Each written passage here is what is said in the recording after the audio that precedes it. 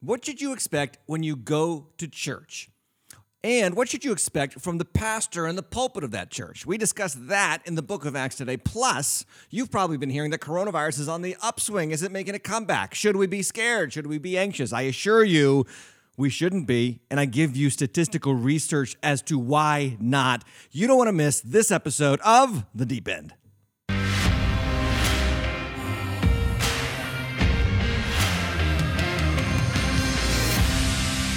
Welcome back, everybody. It is Tuesday night on The Deep End. My name is Tim Hedge. I'm the host of The Deep End podcast, The Deep End Show, youtube.com/The Deep End TV. If you are on YouTube right now, please like and subscribe. Click the thumbs up and hit the notification bell so that you get notified on your smart device whenever we are live or post new content. It's good to be with you. Welcome to 99.5 FM in Woonsocket. Welcome to AM 590 WEZE Family 590 Radio in Boston. Welcome to Spotify. Welcome to Facebook. Welcome to all of you. And if you could, in the comments below, just confirm for me that this is, in fact, your favorite night of the week. I'll settle for second favorite because date night, if you're married or engaged or dating, should be first maybe. But this could be second favorite night of the week. Well, welcome anyway. We've got a new segment here on The Deep End. I'm really excited to debut this segment. It's called the Serve Team Spotlight, how people are serving God at Waters Church. I want you to watch this.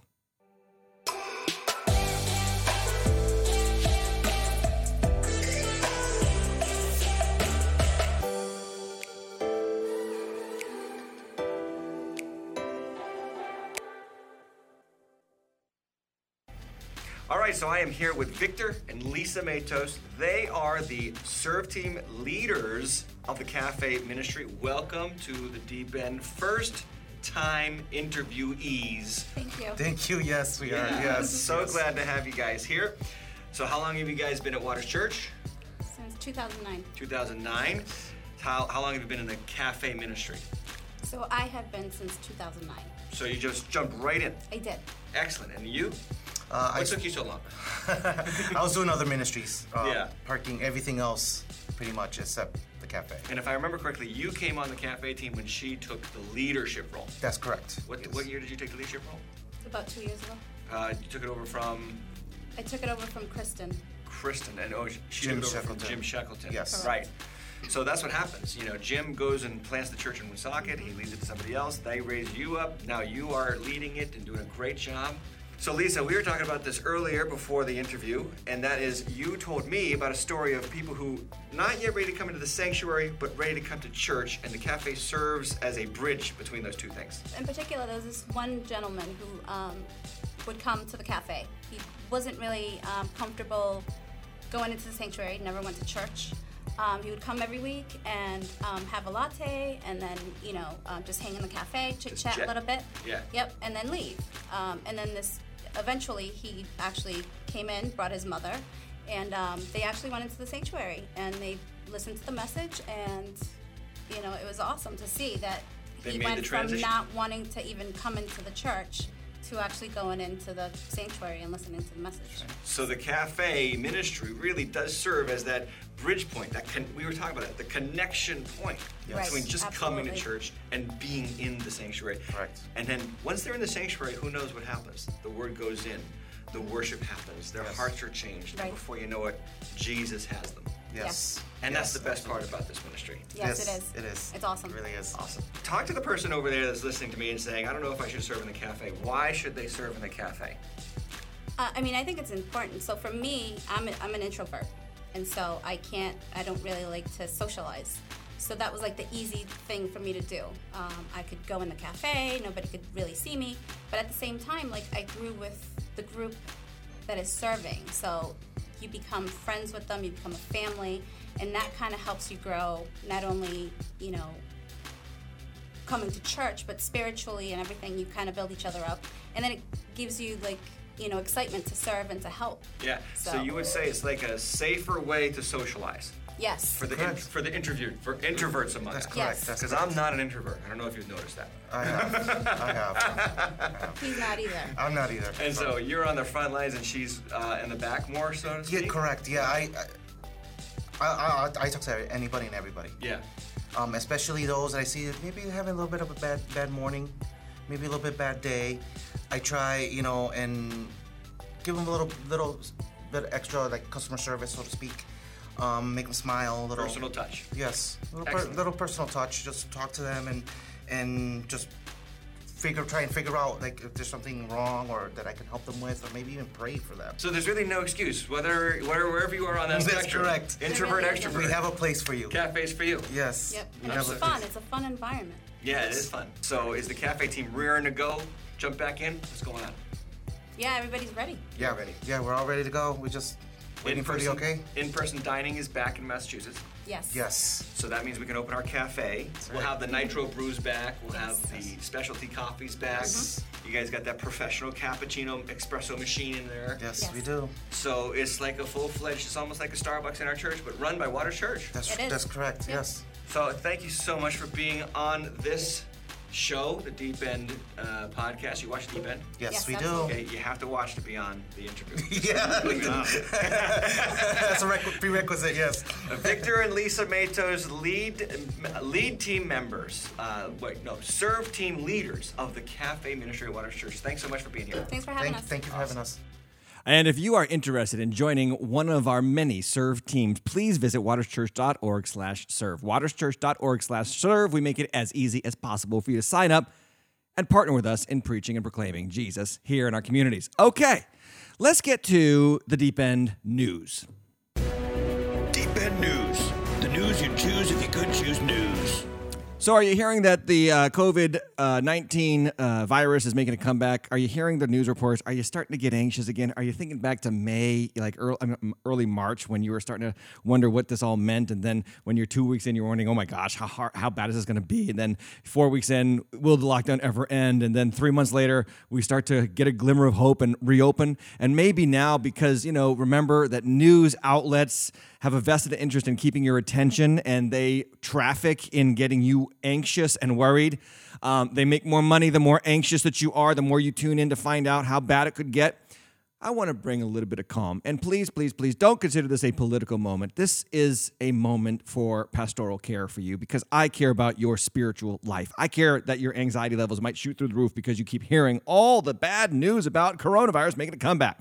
Okay. For instance, today on FoxNews.com, I saw this headline like 11 minutes ago. It said this: Texas hospital COVID-19 leader, quote, "This surge has moved to more of an under 50 population," end quote. And the always reliable CNN, this quote, this article headlined like this: Fauci warns Congress that new U.S. coronavirus cases could top 100,000 a day. Okay. Here's my pastoral advice to you. Please, please, please turn off the news. They traffic in getting you worried. They traffic in getting you all worked up. Okay, I want to bring some calm. I want to bring some truth. And I'm going to do it, actually, not with scripture first. Actually, in this news section, I'm going to do it with facts. So I actually do have a news site that I kind of like and I would recommend to you. It's called The Stream. It's stream.org. It ran this article today. It's all factual, stream.org. Here's the article title: Why You Shouldn't Panic About Spikes and Surges in New Coronavirus Cases. Why you shouldn't panic. Okay, this is by William Briggs, stream.org. And he says, quote in the article, "It's important to distinguish between the official CDC deaths and media-reported deaths, which have been consistently higher by about 10%. In other words, the media says there's a number of deaths, and then it's actually 10% lower in reality. Now, the Stream reports this, and also the very left-wing, very progressive, very secular news outlet, The Atlantic, reports the exact same findings.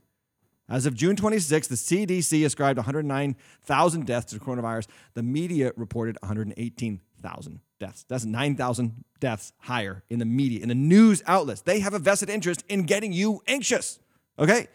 Just know this, okay? The CDC numbers are also too high by many accounts. In fact, you'll remember that Dr. Deborah Birx, who was one of the main doctors on the White House coronavirus task force, she was interviewed almost every single day at those White House briefings, has repeatedly stated that the CDC numbers are even probably 25% higher than reality. In other words, there's a great chance that a quarter of the deaths are not actually COVID deaths. They aren't actually COVID related. I have more factual data from the CDC website itself to show you that in spite of the surge in cases, deaths are actually dramatically plummeting. I want to show you this chart. I'm going to put it full screen because I want you to see. This goes back to April 4th. And April 4th, we had 9,514 COVID-19 involved deaths. Now, involved is a key word here because involved means that they could have died with coronavirus. They could have died of coronavirus. Both and. So maybe it wasn't the cause, but it was there at the time of death. It surges to 15,000 on the 11th, 16,000 on the 18th, the 25th, 14,000. Then it starts to slowly decline. These are COVID-involved deaths, slowly declining all the way to June 20th, 2020, which is just a few days ago, a little bit more than a week ago. The weekly total of COVID-19 deaths in the U.S. was 1,270. Now, I want you to see this third column. And again, this is facts to bring some calm into your life. This third column really excited me. Well, not excited me because any death is bad, but it really got me hopeful. The column is from the CDC website, percentage of expected deaths compared to the average number of deaths in total from 2017 to 2019. So how many deaths during that week did we have? What percentage of deaths compared to the annual average of that week? So you can see that April 4th, it goes to 127%. So 127% of the expected deaths based on the averages of the last 3 years we had in 2020. Then it goes up the next week on the 11th to 140%.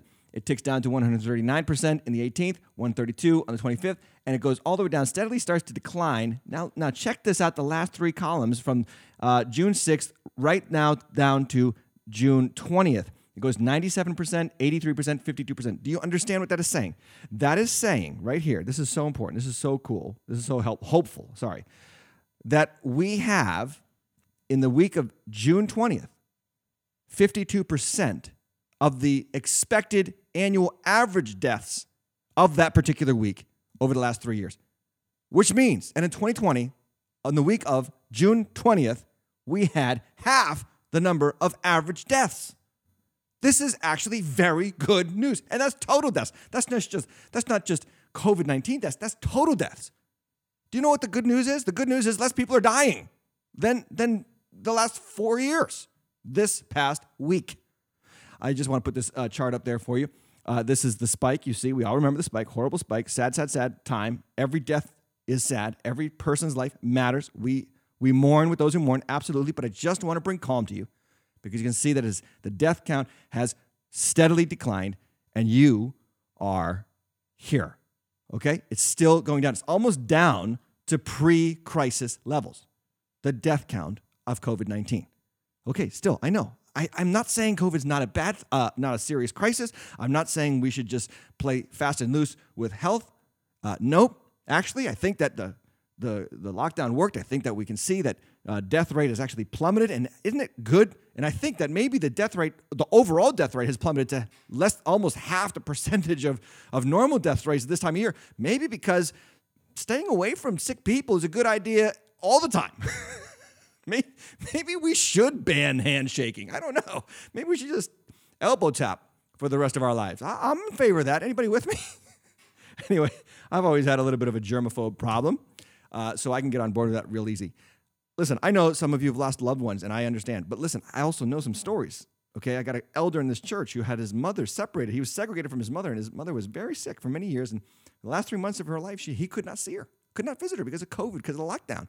And she died, and she was listed as a COVID death, but she didn't die of COVID. My wife told me of a friend who has 3 clients who told her that they had 3 deaths in the family that were listed as COVID deaths, and they were not caused by COVID.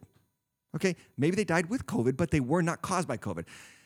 I'm just trying to bring calm. Please understand, this is not a political statement. This is a pastoral statement to bring calm to you because the news media, okay, whatever particular brand of news you digest on a daily basis, whether it be Facebook, Twitter, or one of the 24-hour news cycles, news channels, you've got to relax. You've got to let the news go by the wayside because they traffic in getting you upset. They traffic in getting you worried, and I don't want that for you. I care for you. I want your spirit at ease. I have deliberately not listened to the news for 3 straight days. I'll tell you something. I feel great. I feel fantastic. I am happier than I have been in the last 3 months. And all it took was turning off the news and not visiting news websites and not scrolling up on Twitter. It's been so wonderful. It's been so great. And I trust and I hope and I pray that you can do the same and find joy and find rest in Jesus. Amen? Doesn't that sound good? Speaking of Jesus, let's get to how we should proclaim him in our church gatherings today on the book of Acts. We'll be there right after this. The Deep End with Tim Hatch is made possible by contributions from listeners and viewers like you. If you would like to partner with us to support this ministry, you can go to thedeepend.tv/partner or on the Cash App with the cash tag, TheDeepEndTV.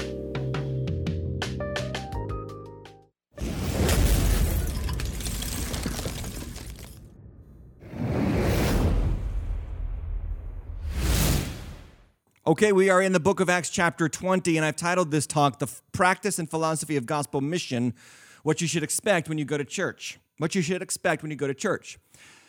I ran across some data recently, actually today, that really made me happy. And it's something that is actually counter to the narrative of our current cultural moment. The counter to the narrative of the current cultural time in which we live. You hear a lot of talk about how the church is on the decline. You hear a lot about how America is more secular than ever. You hear a lot about the rising percentage of nuns, people who have no spiritual life, no faith in God whatsoever.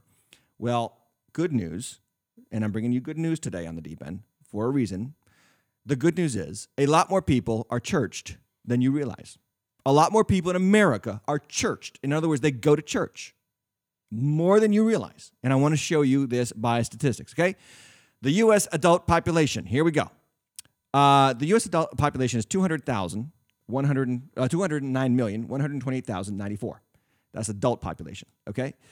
23% of the U.S. adults in this country attend church every week. Do you know how many that is? That's 48,099,461 people.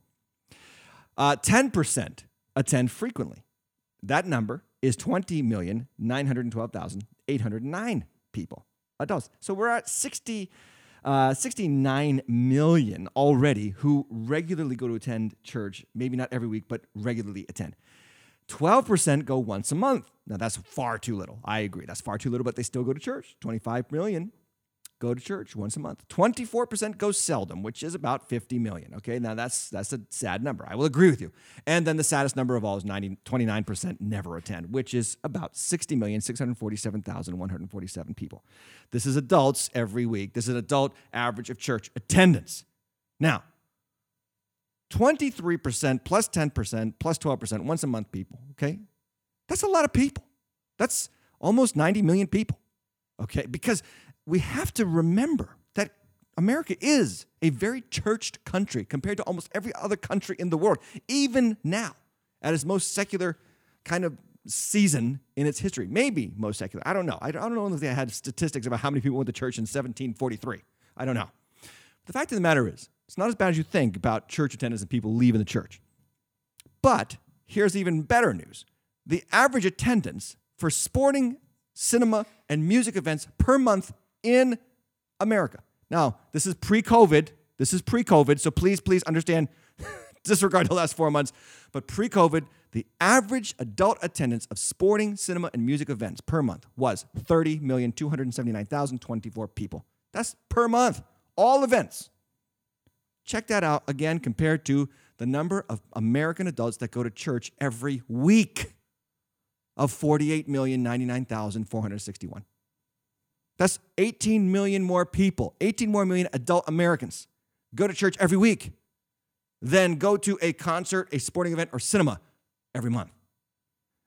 By far, the most vastly attended mass gathering in this country is still the local church. That's a really good thing, right? We want people to go to church. I want people to go to church. I'm in the church business. I'm pro going to church. But can I ask a question that's actually very relevant to this discussion? What is up?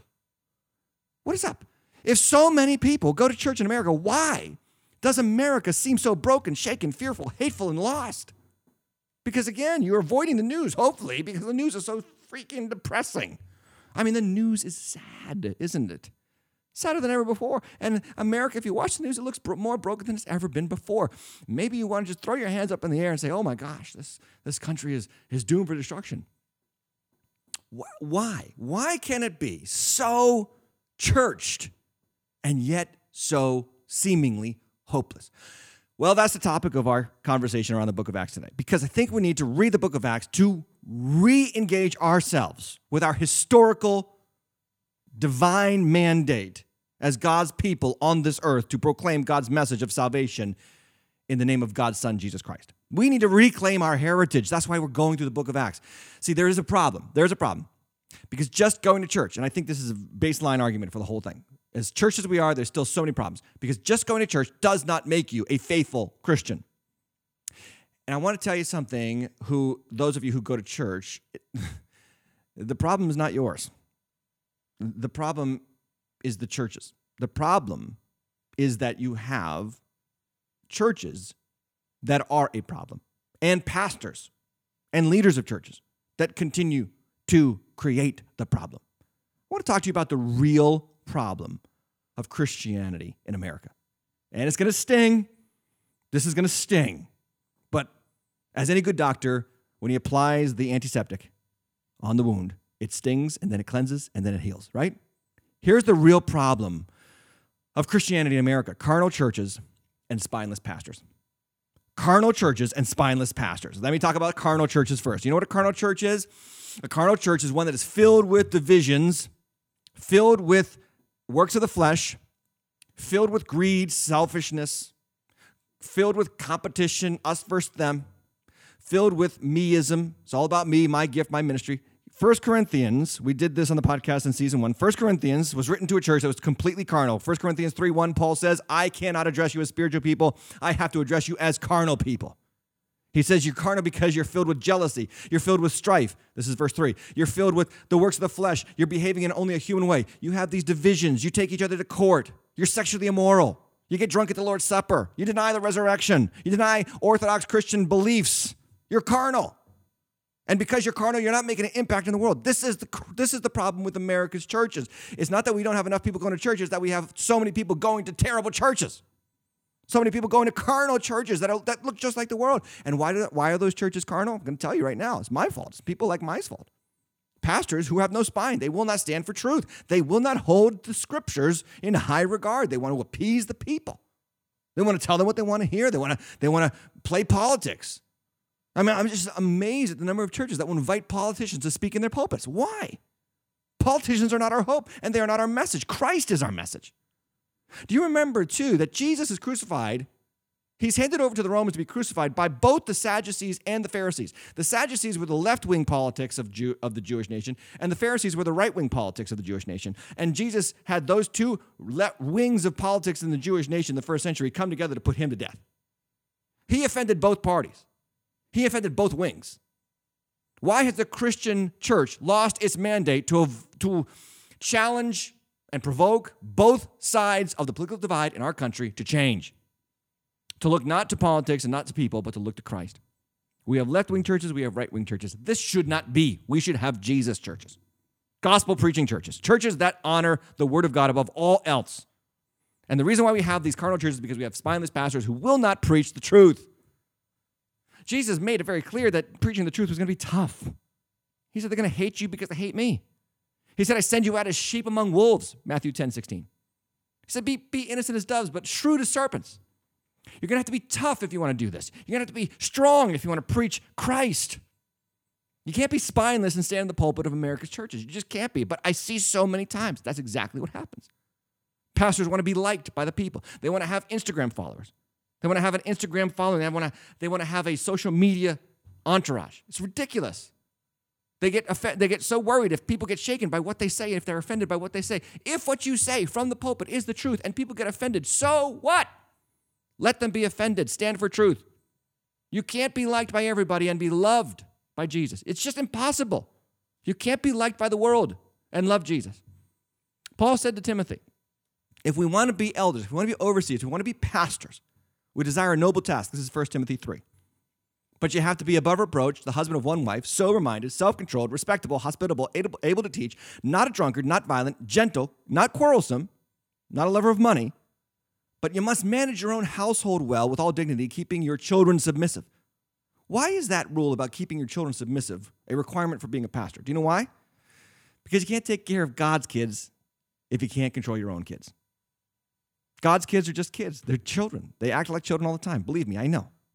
I've been in this business 22 years. I have seen it. I have seen the worst of the worst from Christians.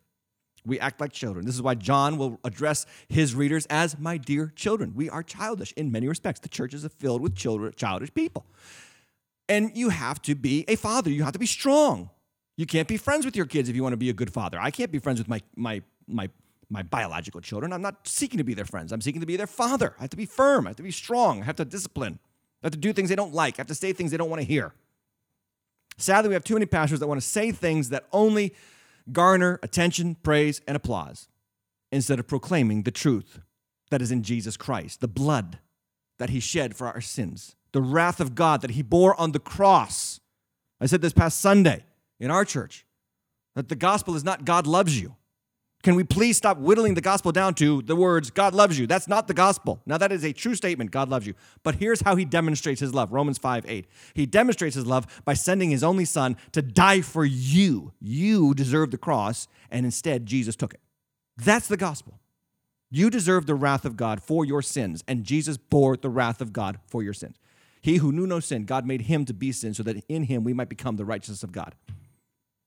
These truths need to be proclaimed from America's pulpits because what we have right now is a divided country where both parties like to look down on each other because it always makes us feel better if we can demonize someone else and deify ourselves, deify our own view. This is why America looks so hopeless, because instead of looking to Christ as the only hope, we look to our own righteousness. We look to our own political view. We look to our own self-righteous attitude about what we think is so wrong about someone else, instead of realizing that we are the problem. My heart is evil. It needs a Savior, and God provided that Savior in Jesus. This is what brings me to the conversation we're going to have today around the book of Acts. Acts chapter 20, verse 7. Let's get into the text. On the first day of the week, verse 7.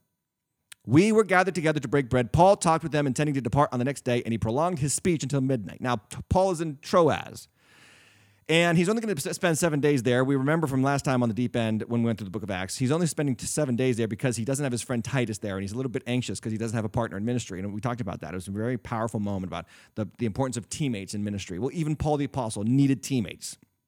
Well, he's leaving the next day. And the scripture says on the first day of the week, he decides to have a message. He starts to preach, and he preaches until midnight. Okay.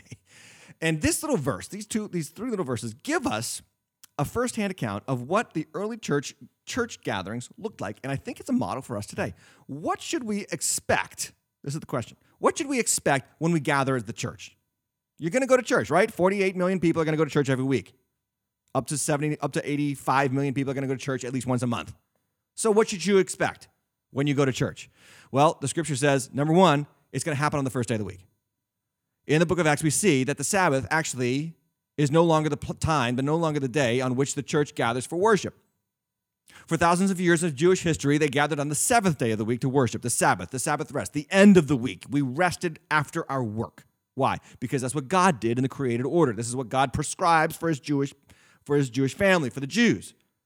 But it transitions in the book of Acts from the seventh day to the first day. And again and again and again in the book of Acts and Corinthians, we see this mention of the first day of the week. In fact, Paul instructs the Corinthians in 1 Corinthians 16:1 that on the first day of the week, they should gather together and bring their money to give to the poor. So the first day of the week becomes this day of worship. You should go to church on Sunday, the first day of the week. Now, if you can't because of work, we make all the ways for you to come on Saturday or Thursday in our church and all that sort of thing. But nonetheless, why do we do worship on the first day of the week as Christians and not the last day of the week as Jews? Because it's a theological statement.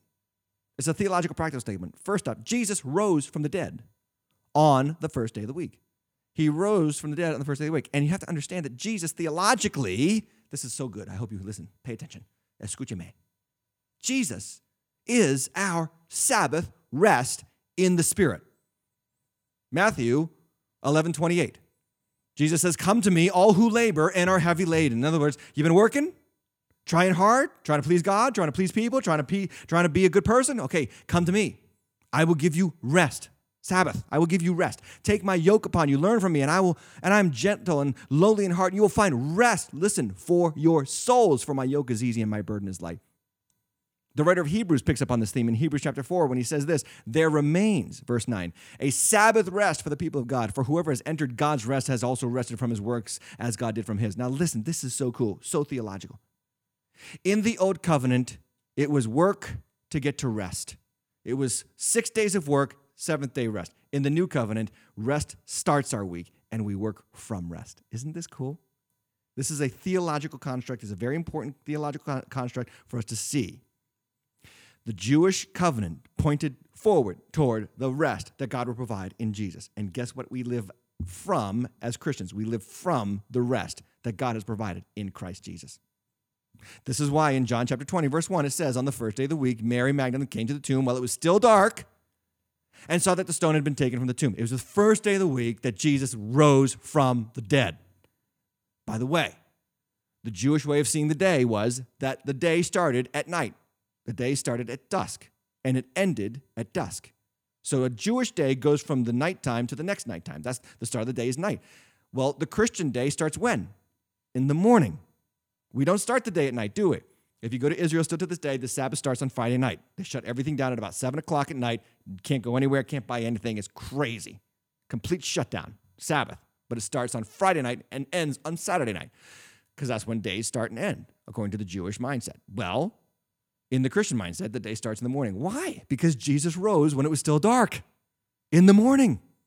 He brings about not just a change in our week, he brings about a change in our day. He flips the script. Isn't this cool? He flips the script of the week. Now you don't work to get to rest. Now you work from the rest that God provides in Christ. And then the day starts with the morning of God's resurrection. Every morning is a reminder that one day you will close your eyes from this life, and one day you will close your eyes from this life, and you will open your eyes in the next life. Do you know what you're doing when you're going to bed every night? You know what you're doing when you're going to bed every night? You are practicing death, so that you can experience resurrection. That's exactly what you're doing, because someday you're going to close your eyes here and wake up there. Why? Because of Jesus, the resurrection that he has accomplished for you. Another little cool tidbit about this, how Jesus has flipped the script and turned things around, even in our Bibles. The Bible is Hebrew and Greek. The Old Testament, Hebrew and Aramaic, and Greek in the New Testament. Now look at this chart on the screen. Did you know that Hebrew is written from right to left? And it's read from right to left. And it is the first part of your Bible. It reads, in other words, according to the Western mindset, it reads backwards. It reads right to left. And the Greek New Testament reads like English. Left to right, written, left to right. Guess what's in the middle of the Hebrew Old Testament and the Greek New Testament? The cross. Jesus is the center. He's the center that points back to the prophets and the priests and the Old Testament kings saying, I am the fulfillment of that. And he is the foundation of the Christian faith, pointing forward to his inevitable return. Is that not cool? I just love things like that. They're little tidbits. That's what you find here on the Deep End. I don't do those things on the weekend, but here you go. That's just kind of reminding us that when we gather on the first day of the week, we are reminding ourselves that we as Christians, we work in the kingdom of God and in life from the rest, spiritual rest that God has provided for our souls in Christ Jesus, free of charge. We don't work to get God's approval. No, we work and live from God's approval. He has declared us righteous. That's called justification. And we are righteous because of what Jesus has done, not because of what we have done, which means we get to work from a full tank of righteousness that God has paid for in the blood of his son, Jesus Christ. That is why we gather on the first day of the week. This is my pastoral concern for you. I don't want you desperately trying to earn God's grace. I don't want you desperately trying to earn God's love. It's called catch-up Christianity, and it's exhausting. You're always trying to think, you're always trying to do more for God. You're always trying to live up to what he's done for you. You're always trying to make sure that you've earned salvation. Okay, well, if it's earned, then it's not a gift. No, salvation is a gift. Ephesians 2:8. It's a gift of God. It is not of works. You can't earn it. It's freely given. When you receive a gift at Christmas, what do you say? Thank you. And then you're changed by the gift. Your life is altered by the gift. That's what salvation is. So when you gather on Sunday, please understand that you're gathering to remind yourself, Christ is risen. God loves you. God has saved you from your sins on the cross. And now you can live with his acceptance, his affirmation, his validation, and his strength. I can do all things through Christ who gives me strength. Amen?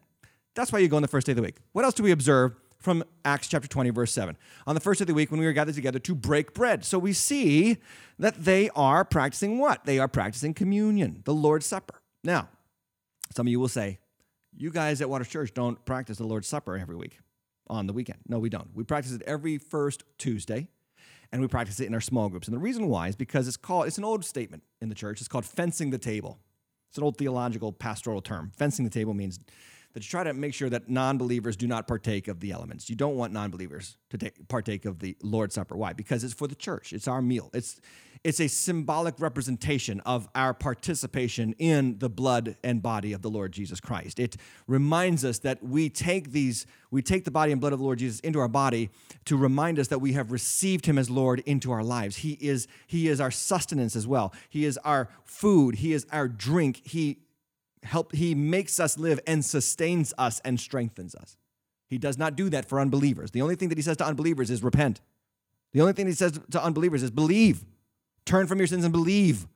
But for believers, he says, I'm here for you. I'm strengthening you.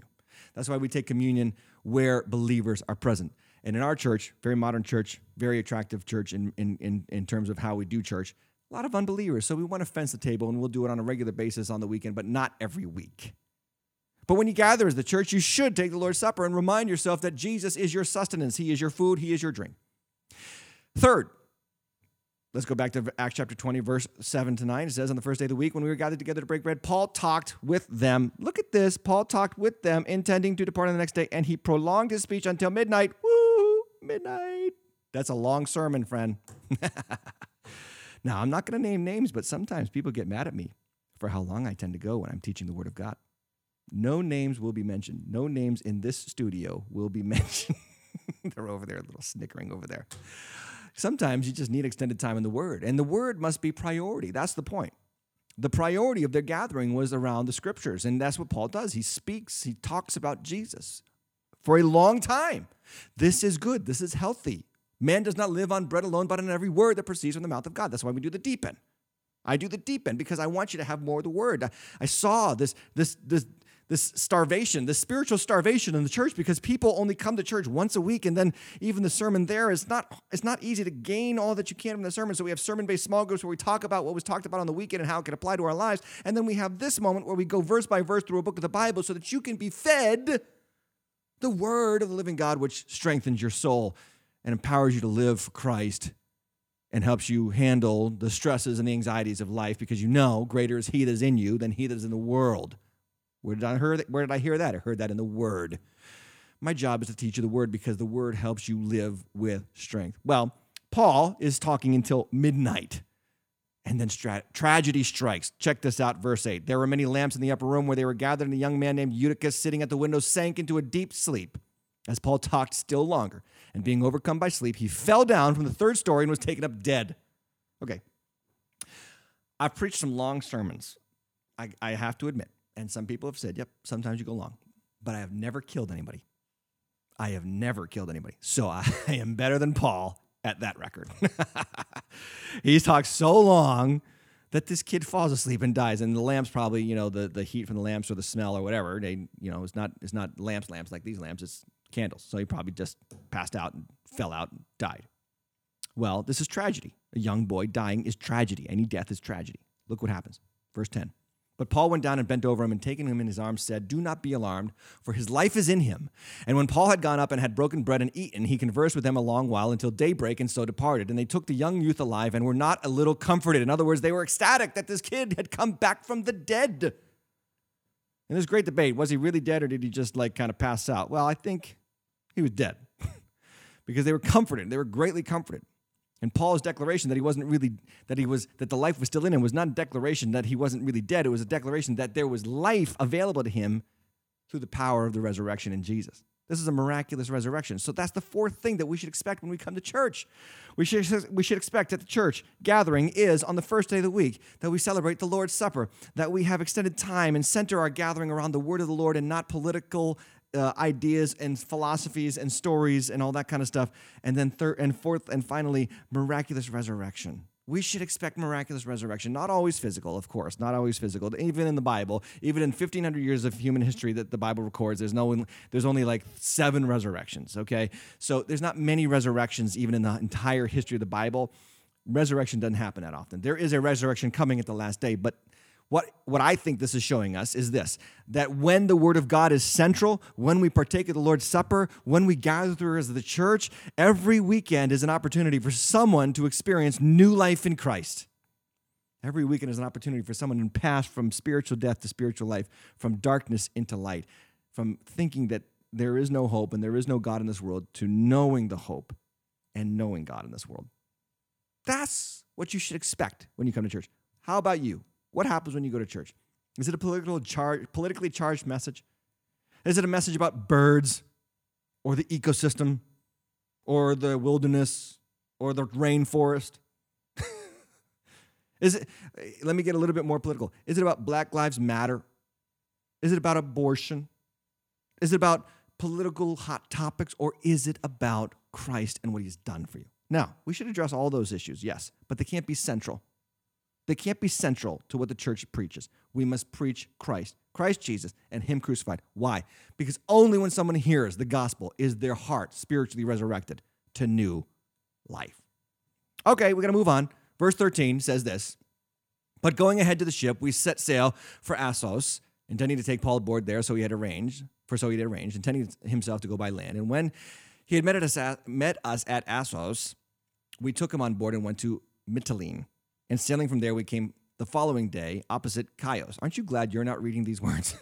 The next day, we touched at Samos, and the day after that, we went to Miletus, for Paul had decided to sail past Ephesus so that he might have he might not have to spend time in Asia. Remember, in Ephesus, he was attacked by a violent mob and was almost killed. So he wants to kind of avoid Ephesus.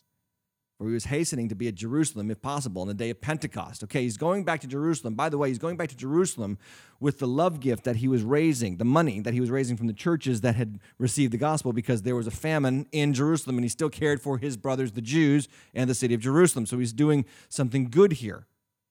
But this next section of the book of Acts, chapter 20, is going to answer this important question. We asked the question and answered the question, what should you expect when you go to church? The second question I want to ask and answer is this: what should you expect from your pastor? So the person that's in the pulpit, the man that's preaching and teaching and feeding you God's word, what should you expect from him? Acts chapter 20, verse 17 tells us. Here we go. So it says this in verse 17. Now, from Miletus he sent to Ephesus and called the elders of the church to come to him. And when they came to him, now the elders are pastors. We have elders at our church, but really elders are pastors. The terms in the Bible, elder, shepherd, pastor, poimon, even the term episkopos, which is the term for bishop, from which the Episcopalian Church gets its denominational name.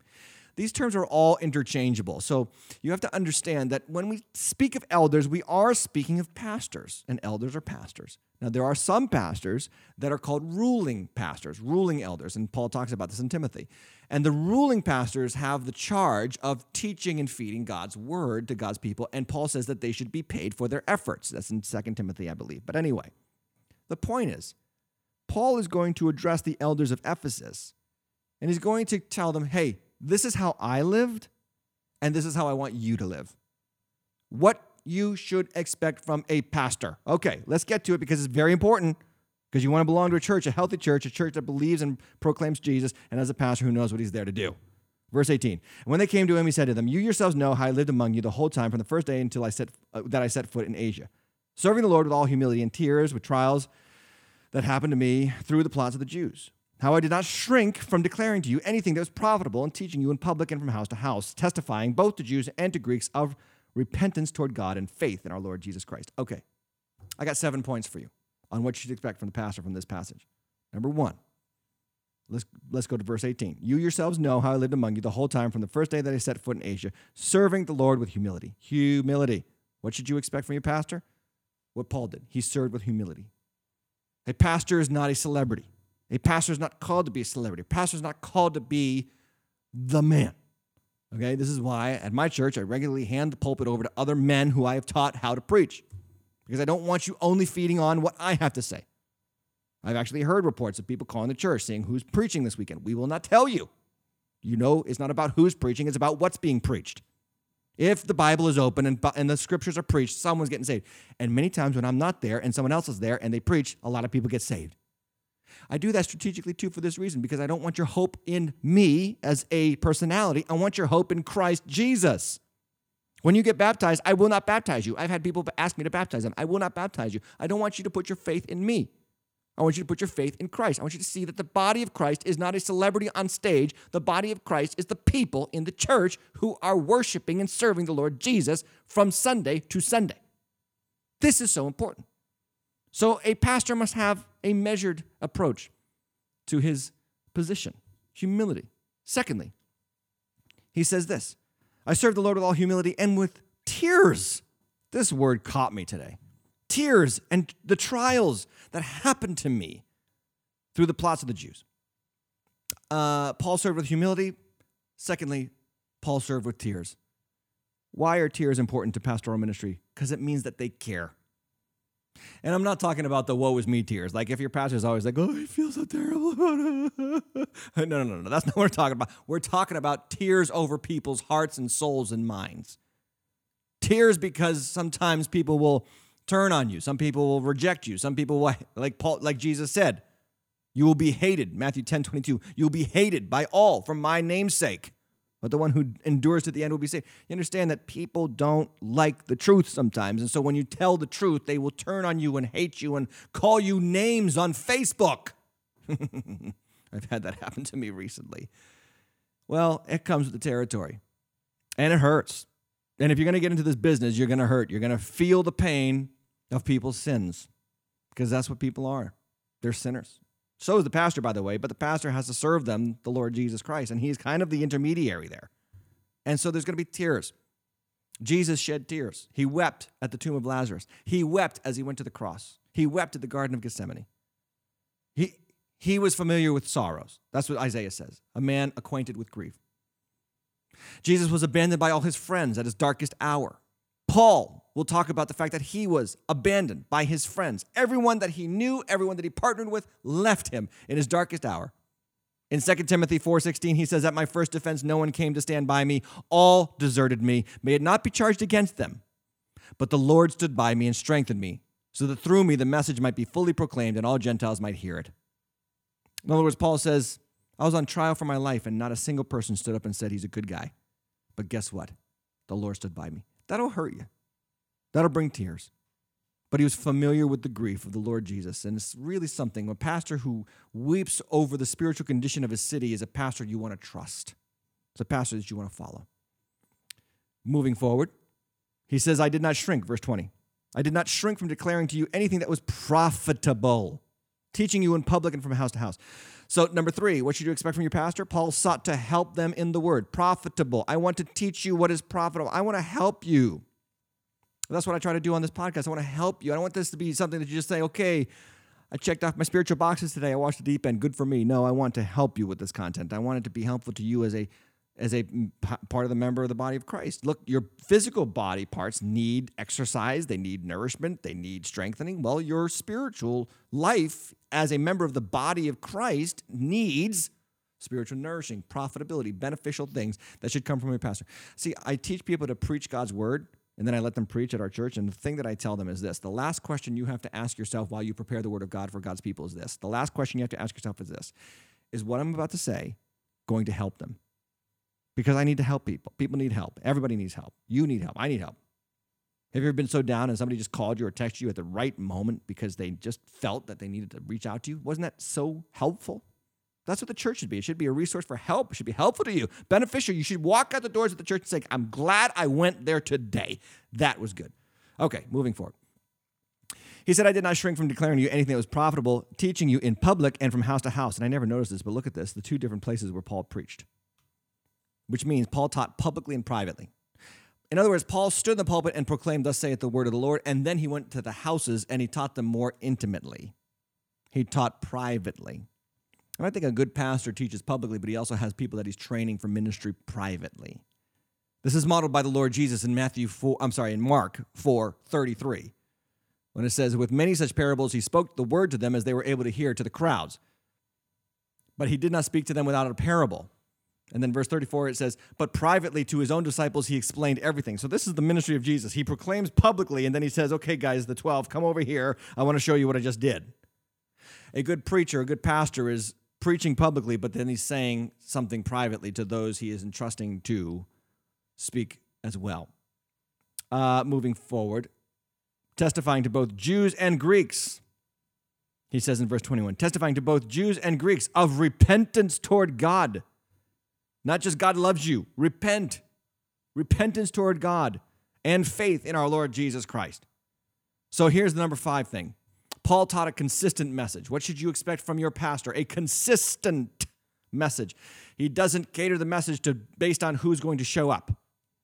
He doesn't sidestep an issue because somebody might be there who doesn't agree with him on that issue. He speaks the truth. Sometimes people tell me, oh, somebody left because you said something about that. Yeah, and that people left when Jesus preached. People left when Paul preached. The word of God will offend some people. That's part and parcel of what comes with the territory. The question is the pastor consistent? Is he going to tell the same thing to different kinds of people, different types of people? Is he going to offend both left and right politic people? Is he going to offend the good people and the bad people? I mean, that's the message you want. You want a message that's consistent and true because it comes from the Word of God. Verse 22, he says, and now behold, I am going to Jerusalem constrained by the Spirit. I'm going to Jerusalem constrained by the Spirit. In other words, the Holy Spirit's got a hold on me, and he's leading me to Jerusalem. And then it says this, not knowing what will happen to me. Sometimes when the Spirit leads you, you don't know what's going to happen. Somebody needed to hear that today. Sometimes when you're led by the Spirit, you have no idea what's about to happen. And then verse 23, except that the Holy Spirit testifies to me that in every city, praise and celebration await me. No.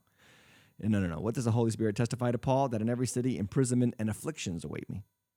And then he says in verse 24, I do not count my life of any value nor as precious to myself, if only I may finish my course in the ministry that I received from the Lord Jesus to testify to the gospel of the grace of God. What is Paul saying here? I'm going to Jerusalem constrained by the Spirit, not knowing what will happen to me there. What should you expect from your pastor? What should you expect from your leader in the church? He must be led by the Spirit. To be led by the Spirit, listen, you don't always know what the outcome's going to be. Sometimes to be led by the Spirit, you're going to be led into a place of hostility. It doesn't mean that you weren't led. It doesn't mean that it wasn't God's voice. We have a funny way of judging God's voice by the results of what we think is God's voice. And if it was bad results, we must say, oh, it wasn't God's voice. And if it was good results, we go, oh, that was God's voice. Who says? Paul follows God's voice and he gets hated. And he gets imprisoned. And he gets beaten. And he gets tortured as he follows God's voice. Christians are famous for saying, well, I didn't want to do that because I didn't have any peace about it. I didn't want to step up and serve because I didn't have any peace about it. Well, who said anything about peace? Sometimes when you face off against the devil, you're going to feel a lack of peace. Paul says we wrestle against the spiritual forces of wickedness in heavenly places. What about that brings you peace? Now, can God give you inner peace in spite of the outer conflict? Yes. But sometimes when you do God's will, you will experience a lack of peace in the moment. And yes, God will give you peace in that, inside, but there's still a war to be fought in the spiritual realm. Please don't judge whether it was God's will by whether or not you feel peace. Your feelings can be deceptive. God can give you peace in spite of your feelings, in spite of the hostility that you experience. Let's not judge God's word by our experience. Let's judge our experience by God's word. This is what Paul does. And then he says this, and now behold, I know that none of you among whom I have gone about proclaiming the kingdom of God will see my face again. In other words, this is goodbye. Therefore, I testify to you this day, and I am innocent of the blood of all. Look at this phrase. What a loaded phrase. I testify to you on this day that I am innocent of the blood of all. He's talking to the elders. Why are you innocent of the blood of all, Paul? What did you do? What did you not do? What did you do wrong? What could you have done wrong? Here's what he says. Here's why I'm innocent of the blood of all, because I did not shrink from declaring to you the whole counsel of God. You know what Paul's saying here is a powerful statement. Preachers better be paying attention to these kind of statements. You're going to be held accountable for what you don't tell God's people. You're going to be held accountable for what you refuse to say, even though it was true. This is why spineless pastors are the worst thing in the church. They shrink because they don't want to offend. May it never be in your church and in mine. So Paul says, I am innocent of the blood of all, for I did not shrink from declaring to you the whole counsel of God. This is number 7. Paul revered God's word more than man's opinions. He revered God's word. I'm going to tell you the truth because it's what God has said. I'm not going to shrink back. I'm not going to wilt because you might not like it. 2 Timothy 4:3, Paul warns Timothy. He says, the time is coming, Timothy, when men will not endure sound teaching, but having itching ears, they will accumulate for themselves teachers to suit their own passions. Well, I don't like to go to church with that pastor because he says things that I don't like. So I will go on YouTube and I will watch this pastor who says things that I like. And they will turn away from listening to the truth and wander off into myths. If you go into a church based on what the pastor tells you that you like or don't like, you're doing it wrong. If the word of God is being preached, if it conflicts with what you think, change your opinion. If you disagree with what God's word says, change your opinion. Don't find a preacher who will tell you what you want to hear. I always use this illustration. I've had 3 kids. Sometimes they do really, really childish things, like running into a street. They will be tempted. A child will be tempted to run into a street after a ball. Okay, if I have a child that's running into a street, I don't say, there. I love you. No, I scream. I shout. I try to grab him and yank him back. I don't care if I give him whiplash. I don't care if I pull the arm out of his socket. I want to save his life. A pastor who cares about you will scream when you are about to destroy yourself, will yank you back, will snatch you out of the fires of hell because your soul is precious to God. And this is a spiritual war that we are fighting. The truth that I want to share with you is this: shrinking preachers, wilting, I call them wilting, spineless preachers, tell you what you want to hear. Gospel preachers tell you what you need to hear. So Paul continues with the elders and he says this: pay careful attention to yourselves. Watch out, this is a fight we're in. Pay attention to the flock in which the Holy Spirit has made you overseers to care for the church of God, which he obtained with his own blood. Remember that Jesus bought this people. He bought these people with his blood. I know that after my departure, fierce wolves will come in. There are going to be false teachers. They will come in. They will not spare the flock. And from among your own selves, look, from among your own selves, please listen to this. Please listen to this. Somebody from your church will try to deceive you and draw you away from the word of God. That's what Paul is saying. And this is what happens so often in the church is people have these relationships with people who become malcontents toward the church, and then instead of following the church, they follow the malcontent right out of the church. It's right here. It's a warning right here in Scripture. And they will arise men speaking twisted things to draw away disciples after them. He goes on, verse 31, therefore be alert, remembering that for 3 years I did not cease night or day to admonish every one of you, again with tears. And now I commend you to God and to the word of his grace, which is able to build you up and give you inheritance among all those who are sanctified. I could preach about this for a long time. I don't have time. We're almost out of time. I'm just going to continue. Verse 33, he says, I coveted no one's silver or gold or apparel. That's a standard for God's pastors. Pastors can make money on the gospel, but if they are greedy for gain, that is a problem. You yourselves know these hands have ministered to my own necessities and to those who were with me. In all things I have shown you that by working hard in this way, we must help the weak and remember the words of the Lord Jesus, how he said, he himself said, it is more blessed to give than to receive. A pastor must not be greedy. A pastor must model generosity. I preach tithing and I practice tithing, and I tithe on the gross. I had a guy in my office today tell me that he was challenged about that. He tithed on the net for years, and then he suddenly heard me talk about tithing on the gross. He thought he couldn't do it. He started doing it. God blessed him. I do this because I don't want greed to get into my heart. You need a pastor who's not greedy for gain, is giving, is generous, is going to give freely because he knows that all that he has is in the hand of God. And verse 36, and when he had said these things, he knelt down and prayed with them all. And there was much weeping on the part of all. They embraced Paul and kissed him, being sorrowful most of all because of the word he had spoken, that they would not see his face again. And they accompanied him to the ship. And that's the end of the chapter. I want you just to see there's weeping, there's kissing, there's embracing, There's sorrow. Paul's leaving. They're never going to see him again. You know what this says? You know what this says to me? This is a wonderful passage here. There was real, authentic adoration. There was real, authentic love and community. See, we're so tempted to not preach the truth because we don't want to offend, but let me tell you something, and I hope there's preachers who are listening to me right now. If you don't preach the truth, if you don't challenge people, all you create is consumer Christians, and consumer Christians are highly individualistic people who care nothing but for themselves. And that's not a church, and that's not a community, and most importantly, that's not Jesus. We have to confront selfishness. We have to confront the sins of our hearts so that the power of sin is broken and our hearts are changed and conformed into the image of Jesus, and we live for one another instead of ourselves. Let me put this in summary. What to expect from a church gathering. Number 1, first day of the week, the Lord's Supper. Number 3, extended time in the Word. Number 4, miraculous resurrection. Every time someone gathers in our church, there's hope for a resurrection. I had this powerful illustration come to me this week. This was on a woman's Facebook page.